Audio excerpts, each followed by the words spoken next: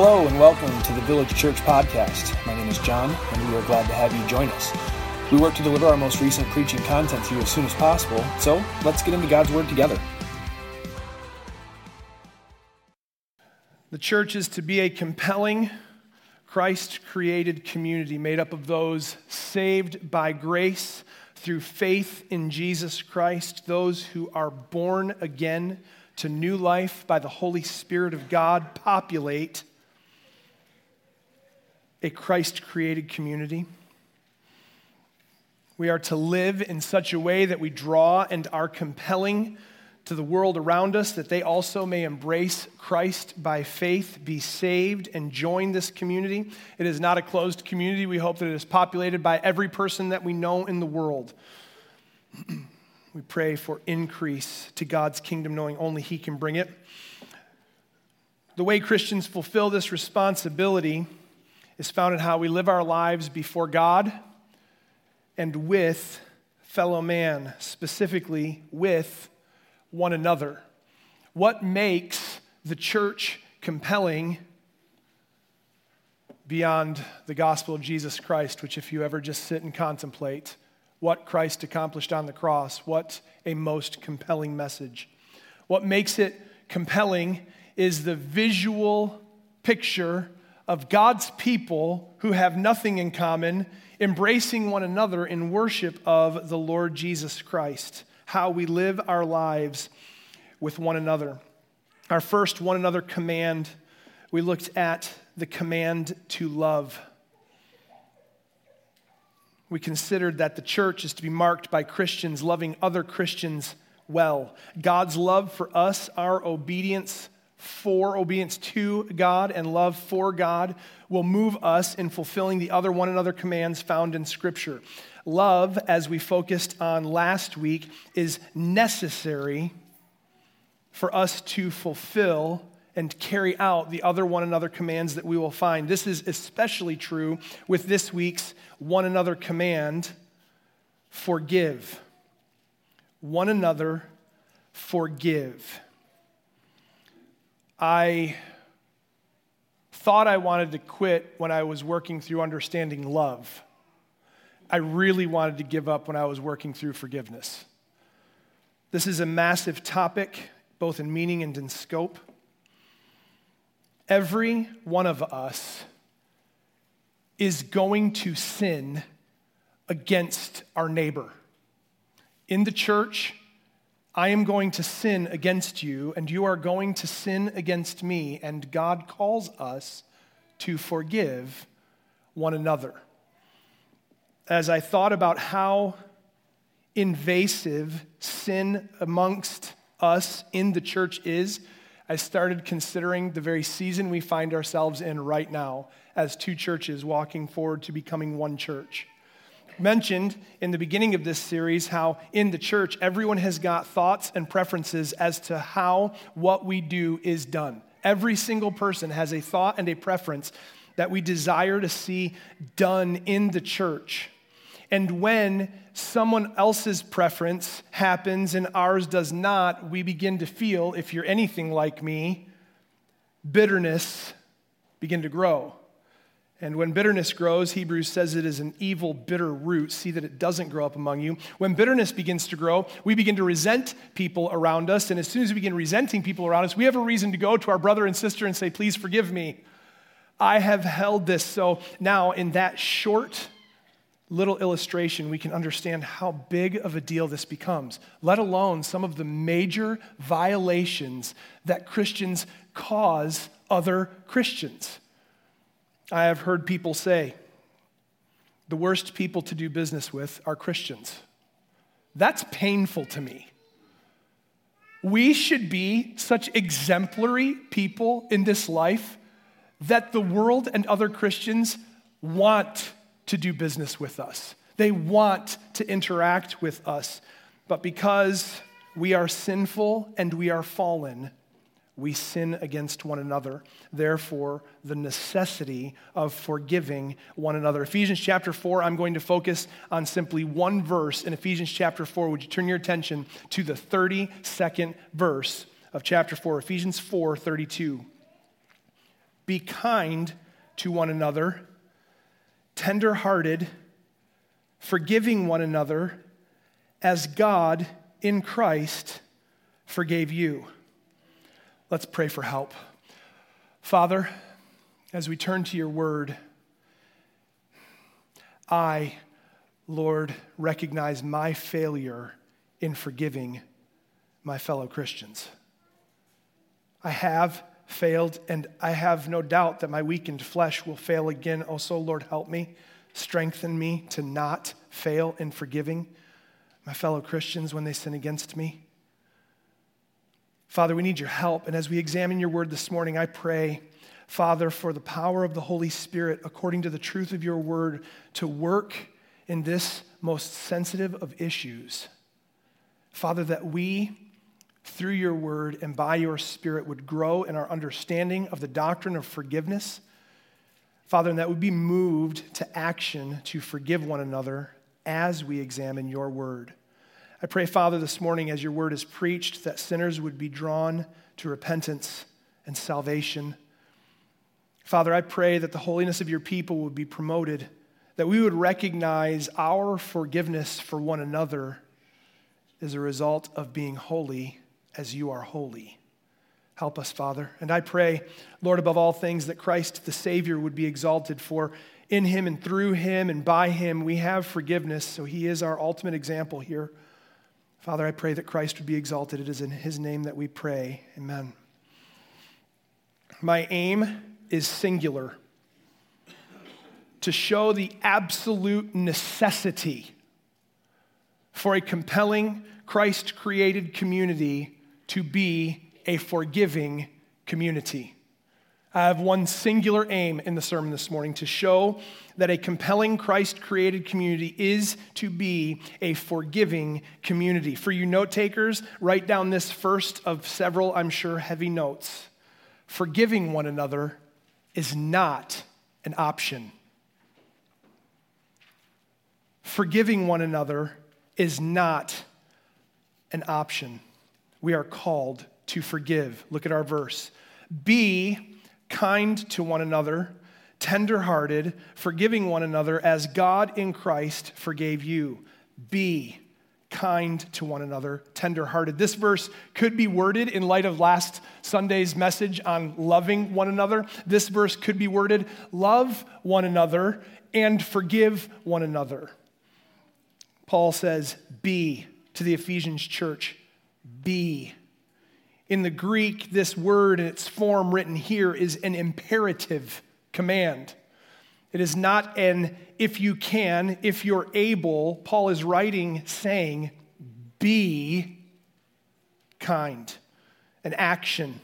The one another commands are actions by us to be taken. You are to be. Be, he says here, kind. These two words, kind and tenderhearted in the Greek, carry with them very similar thought to brotherly love. We considered last week those three forms of love that are commonly accepted. We talked about loving unconditionally, agape. The other form of love that is used in the Greek is phileo, brotherly love. This here, be kind and tender-hearted, that carries that thought of brotherly love. Some of the words that they use to define the Greek word: compassion, pleasant, benevolent. So be kind, be tender-hearted, be compassionate, be pleasant, be benevolent. I found this interesting. In the defining words of the Greek, fit for use. Be fit for use to someone.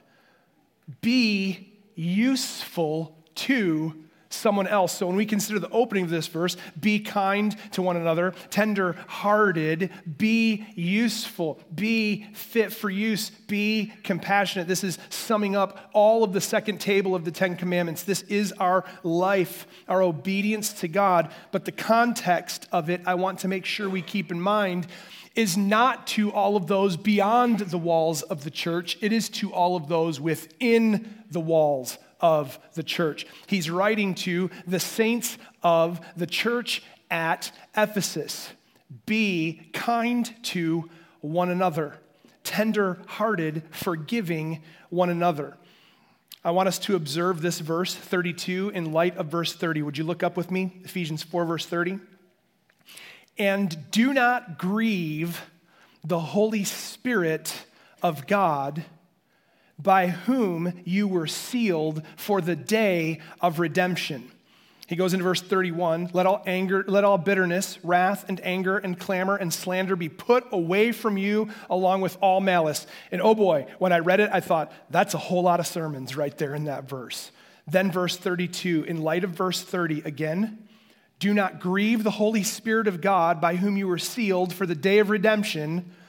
Be kind to one another, tender-hearted, forgiving one another as God in Christ forgave you. The Holy Spirit's work in the church is to bind all Christians together in unity to the Savior, to our Lord Jesus Christ. The Holy Spirit's work is a unifying, sanctifying work, binding us together.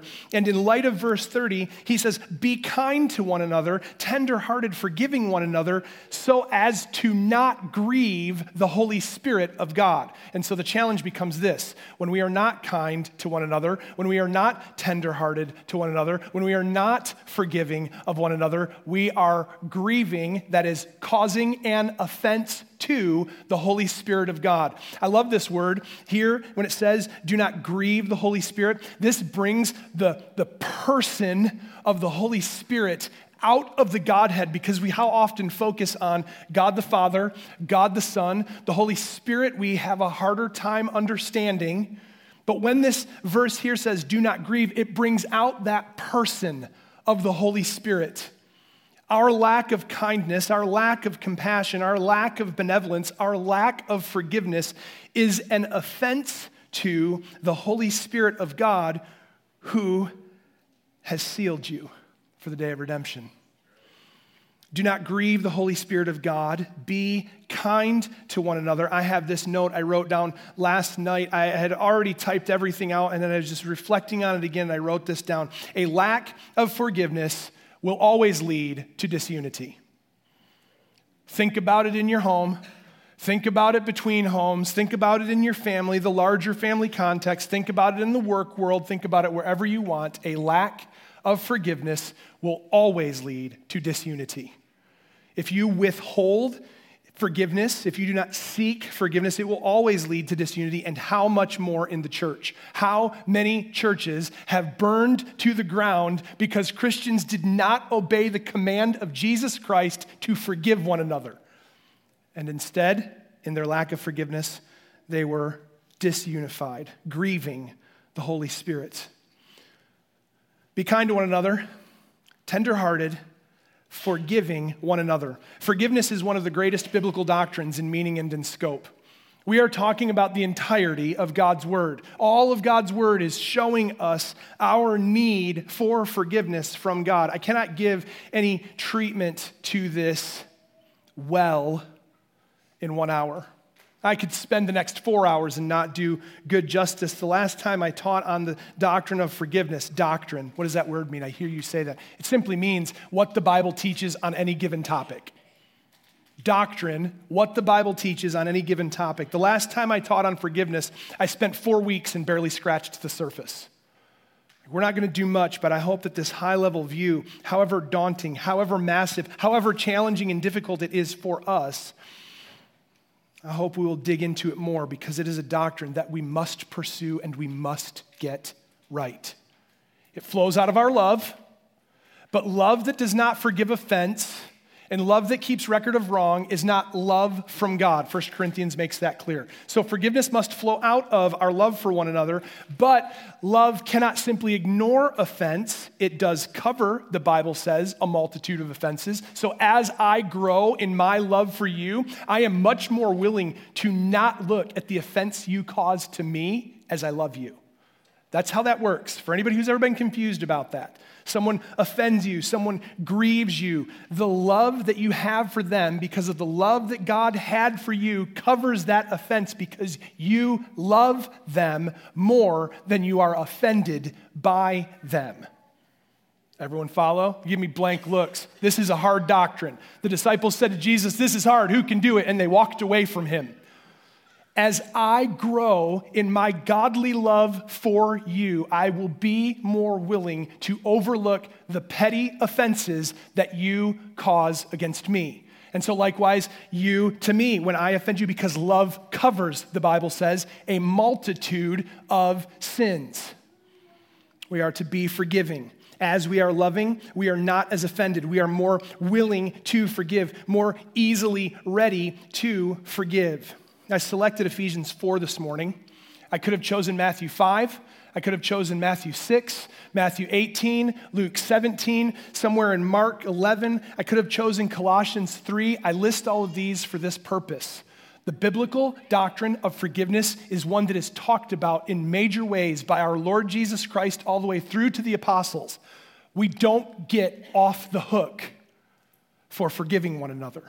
And so as I talk, I want you to think about the ways in which you've been grieved or offended or sinned against by, let's say, one another. Perhaps not in this room. Let's confine it to a compelling Christ-created community, the church. But perhaps also because there are two groups of people here, one big group of people here, and we're all from one small little community, perhaps we do need to consider those that are in the room.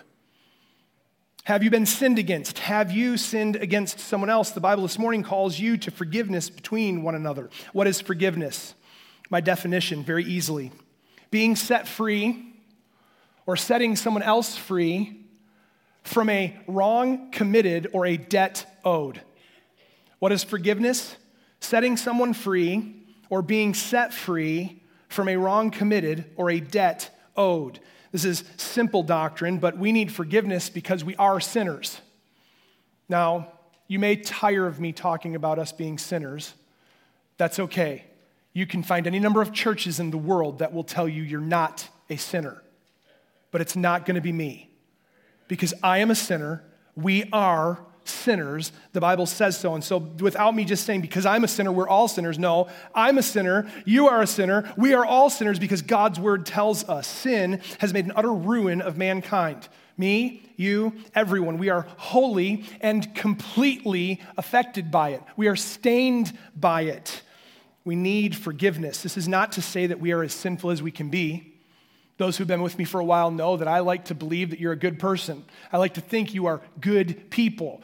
But the reality is that every aspect of every one of our lives is stained by sin. We are affected by sin. My best love for my wife, for my children, for you, my best theology, my best understanding of God's word, my best practice of Christian living is marred by sin. I need the work of Jesus Christ and the Holy Spirit in me to see that grow and improve, but it is affected and cannot be any other way in this life. Paul says, "Who will save me from this body of death? I'm trapped here. Who will save me?" Praise be to God, who gives us victory through Jesus Christ. Simple doctrine, we need forgiveness from sin, but what is sin? I enjoy catechisms. They help me to learn doctrine. They help me to teach my children and others. I like this catechism question. It asks simply, what is sin? What is sin? And I hope you have an answer for it. I hope that you can answer what sin is. And I hope that it's not, you shouldn't drink, you shouldn't smoke, you shouldn't cuss, you shouldn't do this, you shouldn't do that. I hope it's not those answers. I hope that the answer is near to this catechism. It says, what is sin? Answer. Sin is rejecting or ignoring God in the world he created. Rebelling against him by living without reference to him. Not doing or being what he requires in his law, resulting in our death and the disintegration of all creation. Simply, for my children, what is sin? Sin is ignoring or rejecting God and the world he created, not doing or being what he requires in his law. Our struggle against sin comes in two ways. Simply, sin is any violation of God's law or God's command. I didn't put this on the screen for you, so I'm going to say it slowly so you can write it down. We must understand. Sin is both doing what God says not to do. Write it down, note takers. Sin is both doing what God says not to do and not doing what God says to do. We love to leave sin at the wrong done. Sin is also the right thing not done. Our struggle comes in two ways. First, original sin. It's inherited from conception. We as Christians, I hope, agree that life begins at conception. We challenge the world's view of the loss of human life because we say when life begins at conception, it should be protected, and the world says it can be discarded up until the time that it's born. How awful. We should still be praying that we would see an end to abortion. We believe that life begins at conception. With that comes this thought and moreover reality. Sin also begins at conception. None of us were born free of iniquity and sin. David exclaimed in Psalm 51 verse 5, "Behold, I was brought forth in iniquity, and in sin did my mother conceive me." David, the great psalmist, the great king, the great shepherd, the great example, I was conceived in and born in sin, a man after God's own heart. In the Garden of Eden, Adam and Eve broke God's command and thereby broke mankind for forever. Being created able to sin and able to not sin, they chose to sin by breaking God's command and thus breaking us. How hard is it for us to obey what God says to do? That's because every aspect of our life is touched by sin. Romans 3:23, all have sinned and fall short of the glory of God. 1 John 3:8, if we say we have no sin, we deceive ourselves and the truth is not in us. 1 John 3:10, if we say we have not sinned, we make God a liar and his word is not in us. Romans 5:12 teaches us that sin came into the world by one man, and so death came and death spread to all men because all sinned. It's a problem for every one of us. Nobody is sitting here today without the need of forgiveness from God. And I don't know if you have been set free from that original sin or not. Original sin separates man from God, and it must be dealt with by repentance toward God and faith in Jesus Christ. If you have not repented of sin, God, forgive me, I am a sinner, then you're missing out on God's commands. You're not obeying what God says. You need forgiveness from God. Original sin, it doesn't get easier for us. Ongoing sin, there's where we offend one another.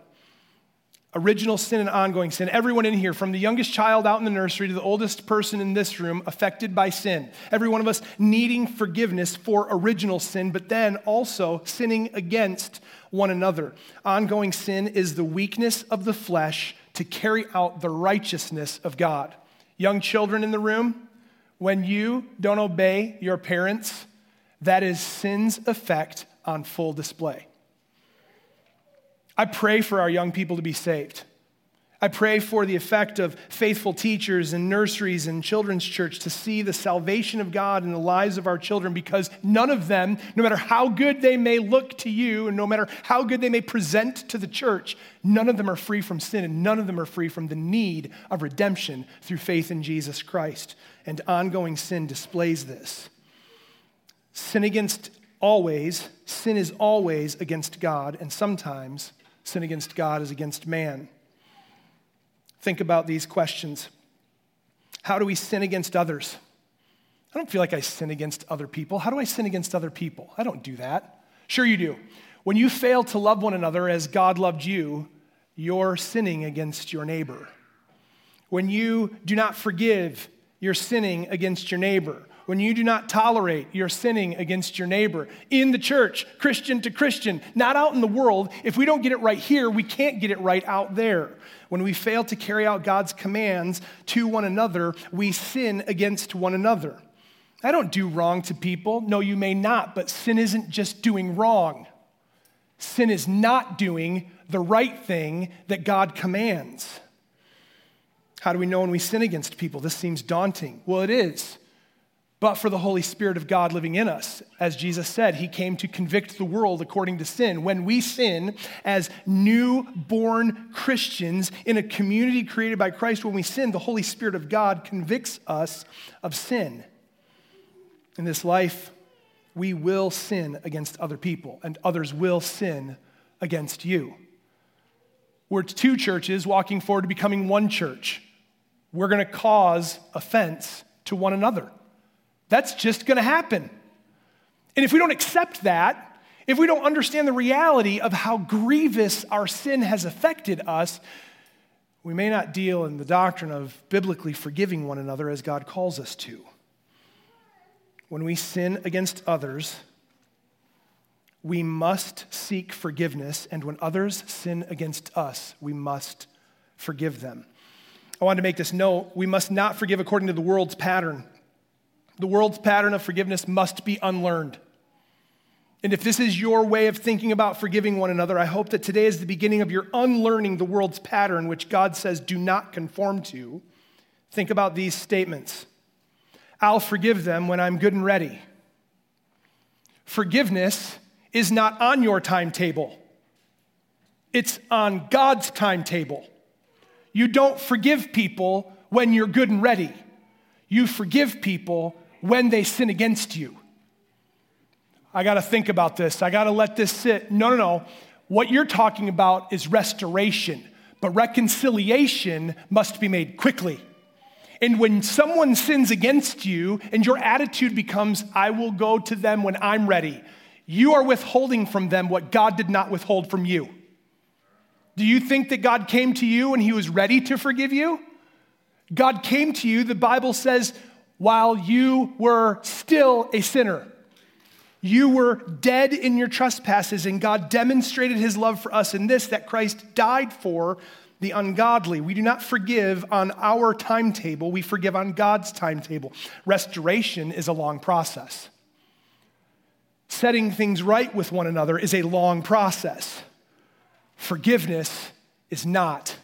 I just don't think I'm ready to forgive them. Have you ever thought about what if Christ said that about you? These are thoughts that I wrestled this week. What if Christ's attitude toward me was, when I'm good and ready to forgive John White, I'll die for him and forgive him? Nope. The Bible says, before the foundation of the world, the eternal Son of God, his action was dying for the sins of his people. Not when he was ready, before we even knew we needed it. I'll forgive them when I'm good and ready. Well, I'll forgive them, but don't expect me to like them. Oh. What if Jesus Christ forgave you, but then didn't call you brother? But then took his time in saying, well, I might warm up to you. God's pattern must be followed, not the world's. Do not conform to the pattern of the world. This is why original sin must be dealt with first. Listen, you cannot forgive unless you have been forgiven by God. You must be forgiven by God in order to forgive other people. In fact, forgiveness is a sign of regeneration, new birth. Jesus says, Matthew 6, you can look it up and read it. If you will not forgive man when they sin against you, your heavenly Father will not forgive you. It is a sign of new birth. We forgive because God has forgiven us. The world, someone sins against us, what does the world say? Get back at them. Go get your revenge. Sin against them. That's the devil. Any thought that you should do in kind to what someone has done to you? No. Get your revenge. God says, leave room for my vengeance. The world says, do to others what they do to you. And God says, do to others what you would do to you. Matthew chapter 7, do unto others as you would have them do unto you. And we all want to be forgiven, do we not? If you don't want to be forgiven, there is a much deeper fundamental problem at play. So what does it look like for us to forgive one another? How do we forgive one another? Ephesians 4:32 says, forgive one another as God in Christ forgave you. Just as with love, love one another. How?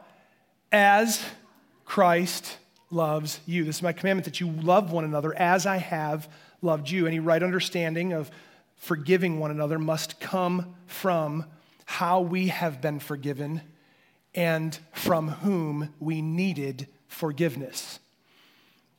It says, as God. Forgive one another as God. I hope to instruct someone in this thought this morning. This is deeply Trinitarian, which means we believe that God is equally one as Father, Son, and Holy Spirit. And somebody started to snore and say, Pastor, it's so boring. No, it's fundamental. And if you don't know it, you're going to be misguided in your understanding of God's word. God, 3 in 1, Father, Son, and Holy Spirit. God is holy and entirely sinless. In the world, there is a pervasive false doctrine that is entering the church, and I won't be surprised when it walks through the doors into our gathering that Jesus sinned. How offensive to us. Utterly without sin. God, the Father, Son, and Holy Spirit, all sinless. James tells us, 1:13, God cannot be tempted with evil, nor does he tempt with evil.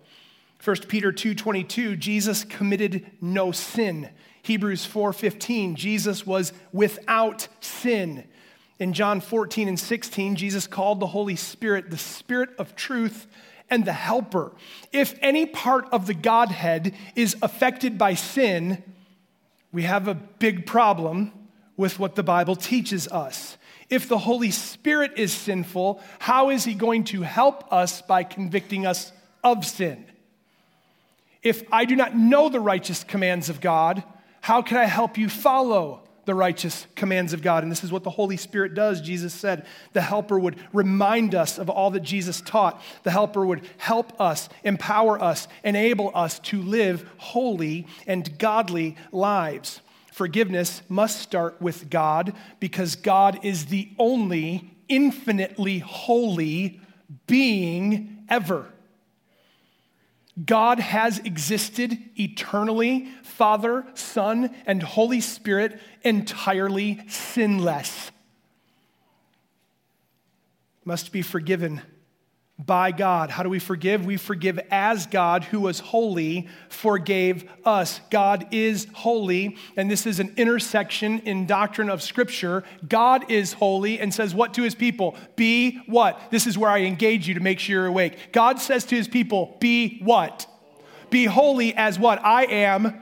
Right, be holy. So God forgives us because he is holy, and he says, you forgive one another because you are to be holy as I am holy. So if you are not holy, regenerate by faith in Christ Jesus, the Spirit living in you, you are not going to forgive one another correctly, well, or potentially even at all.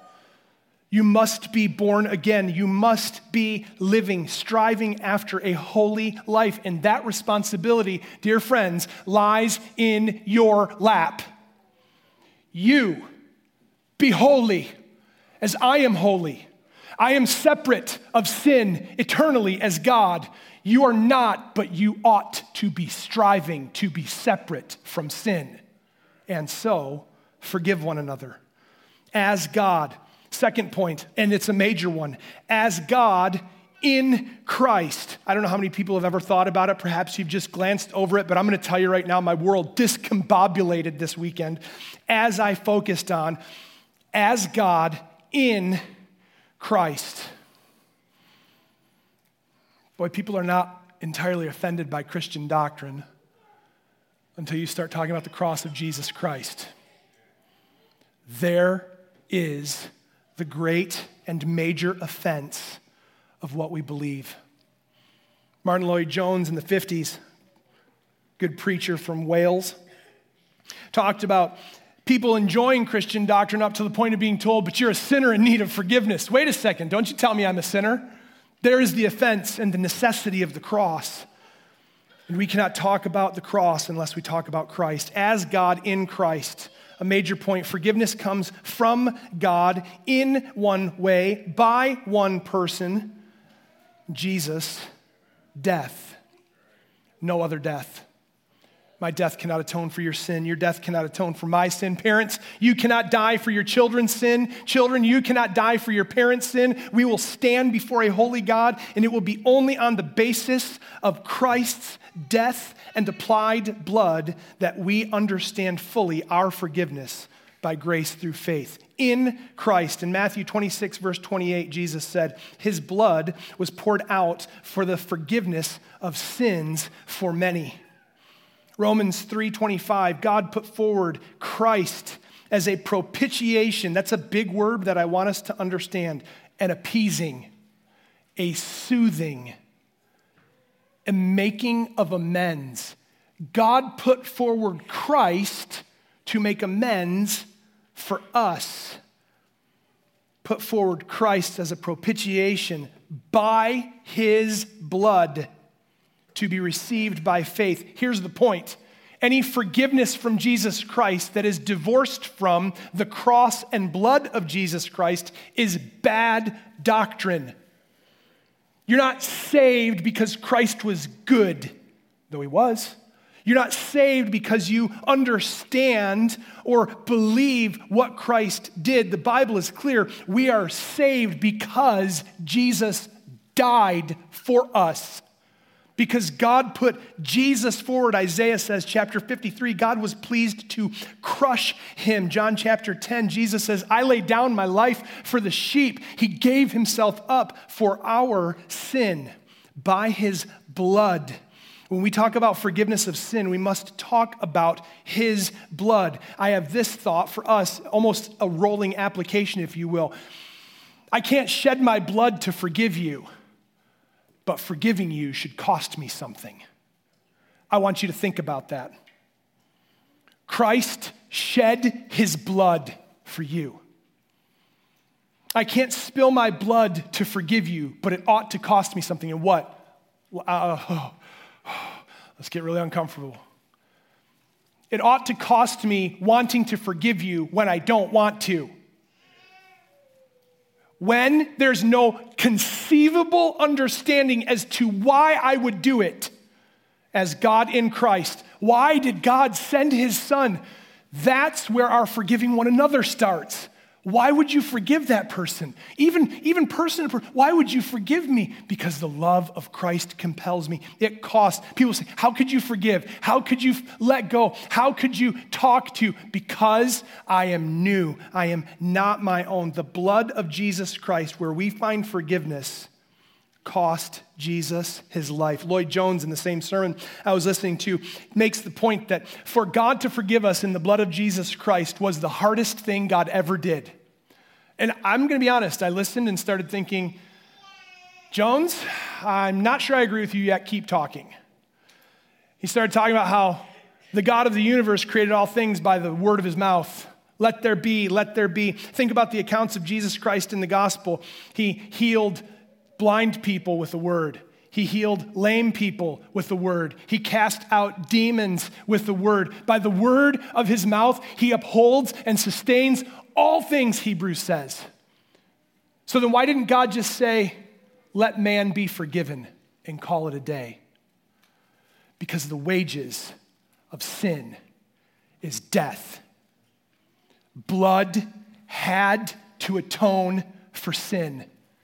The hardest thing God ever did was forgive mankind. What a point to just dwell on and consider. 2 Corinthians chapter 5, verse 21 tells us, God made Jesus, who knew no sin, to become sin so that in him we might become the righteousness of God. People love to talk about how God wants to be in a relationship with us. I want you to consider what it cost to be in a relationship with us.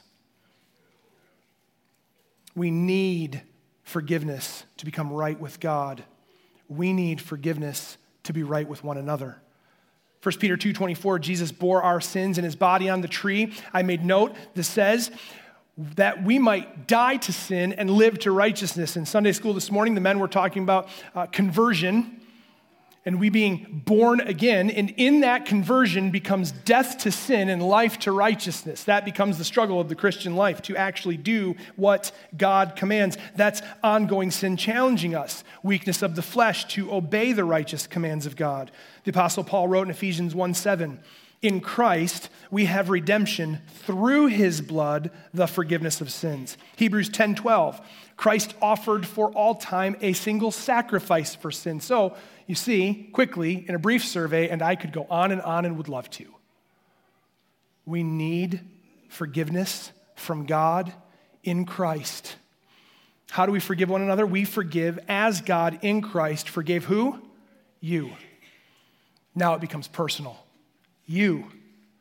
As God in Christ forgave you. Mankind's greatest need. Young children, listen to me. Your greatest need is forgiveness from God your Father. You recognize it and realize it when your parents forgive you for the wrongs you commit against them. You see the goodness and grace of God, but your greatest need in this life is forgiveness from God. Not to memorize scripture verses, not to sing songs, not to go to Sunday school. Forgiveness from God. Parents, your greatest responsibility as parents is to demonstrate the forgiveness of God to your children. Parents, you must know the forgiveness of God in Christ for you to forgive your children.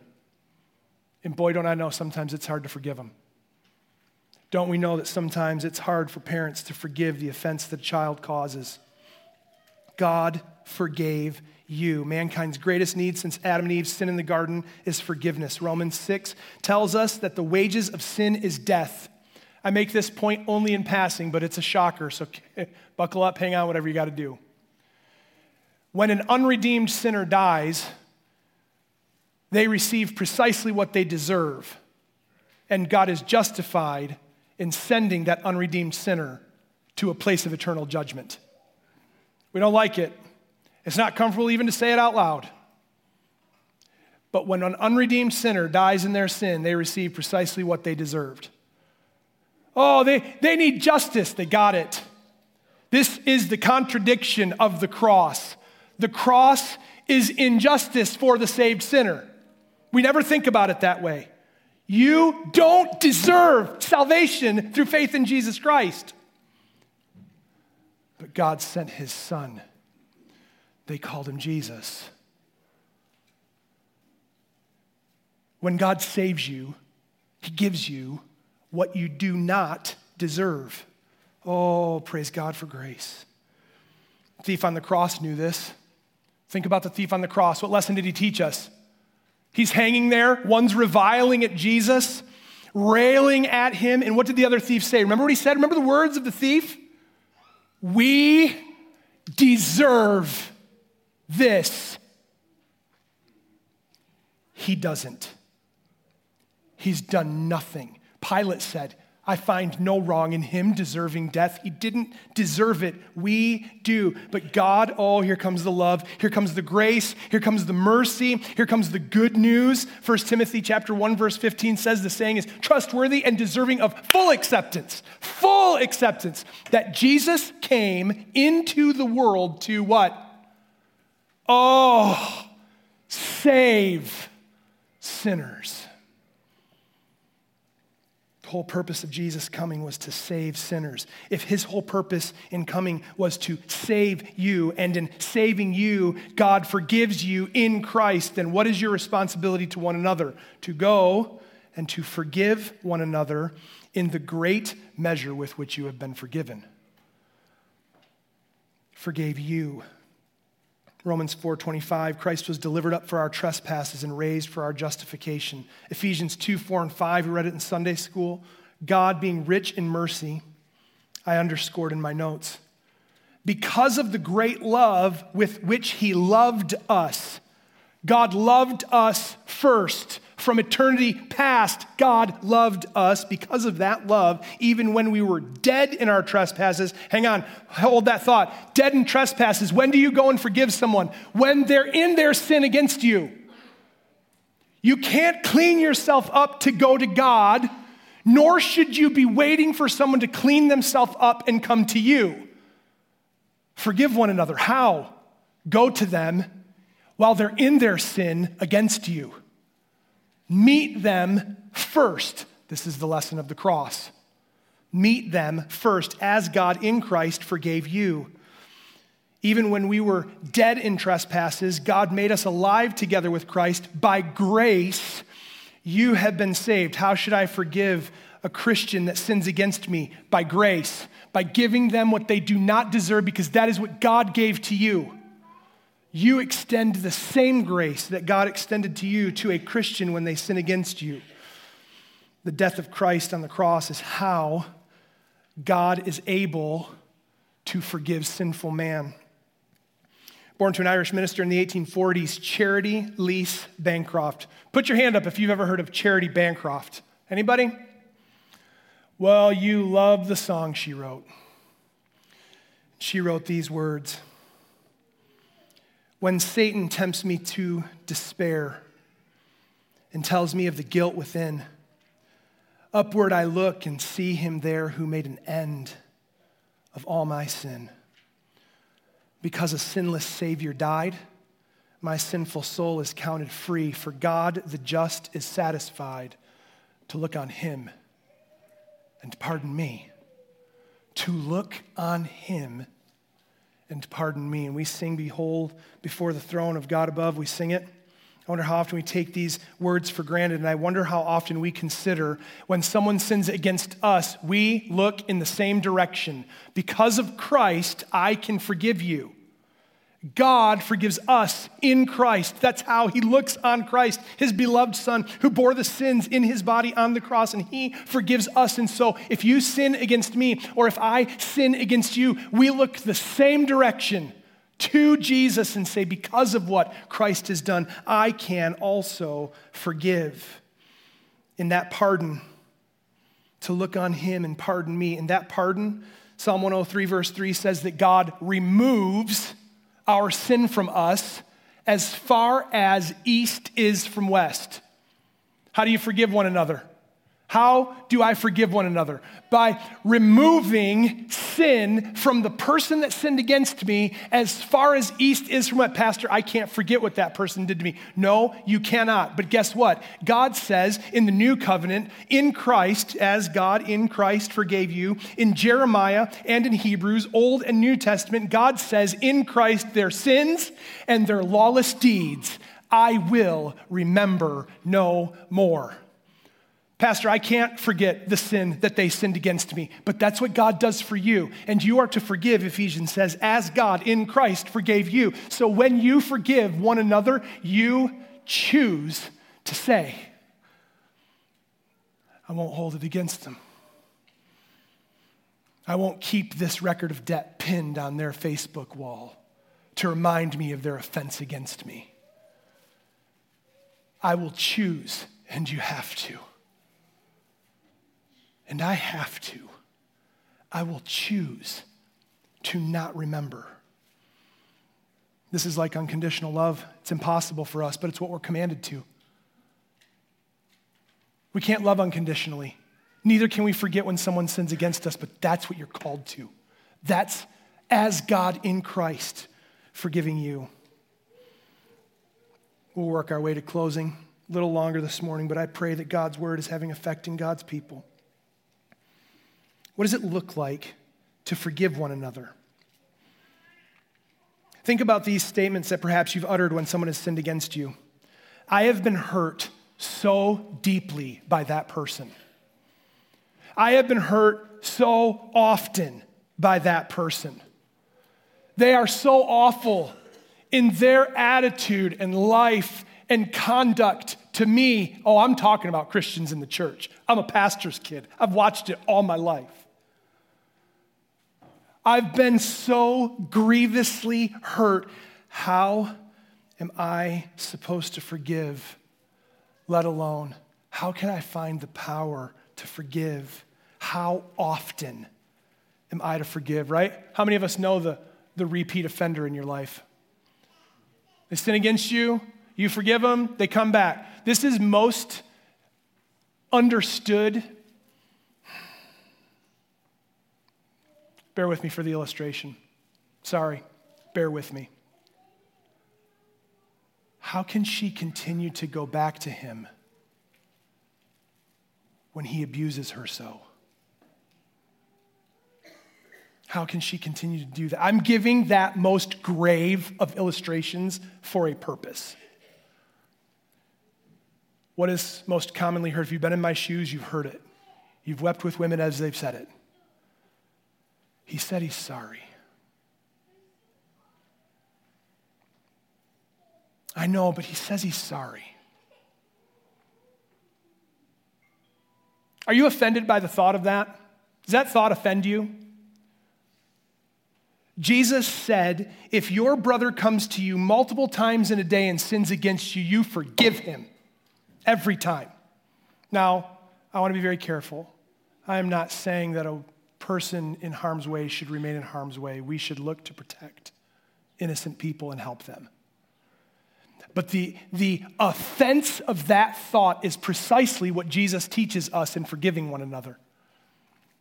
Repeat offenders abound in the church, just like they do in the world. And Jesus says, you forgive them. Forgive those who sin against you every time they come. Jesus said, when your brother comes and says, I repent, oh my goodness. Luke chapter 17, verse 4, write it down, the words of Christ. When your brother comes to you and says, I repent, Jesus says, you must forgive.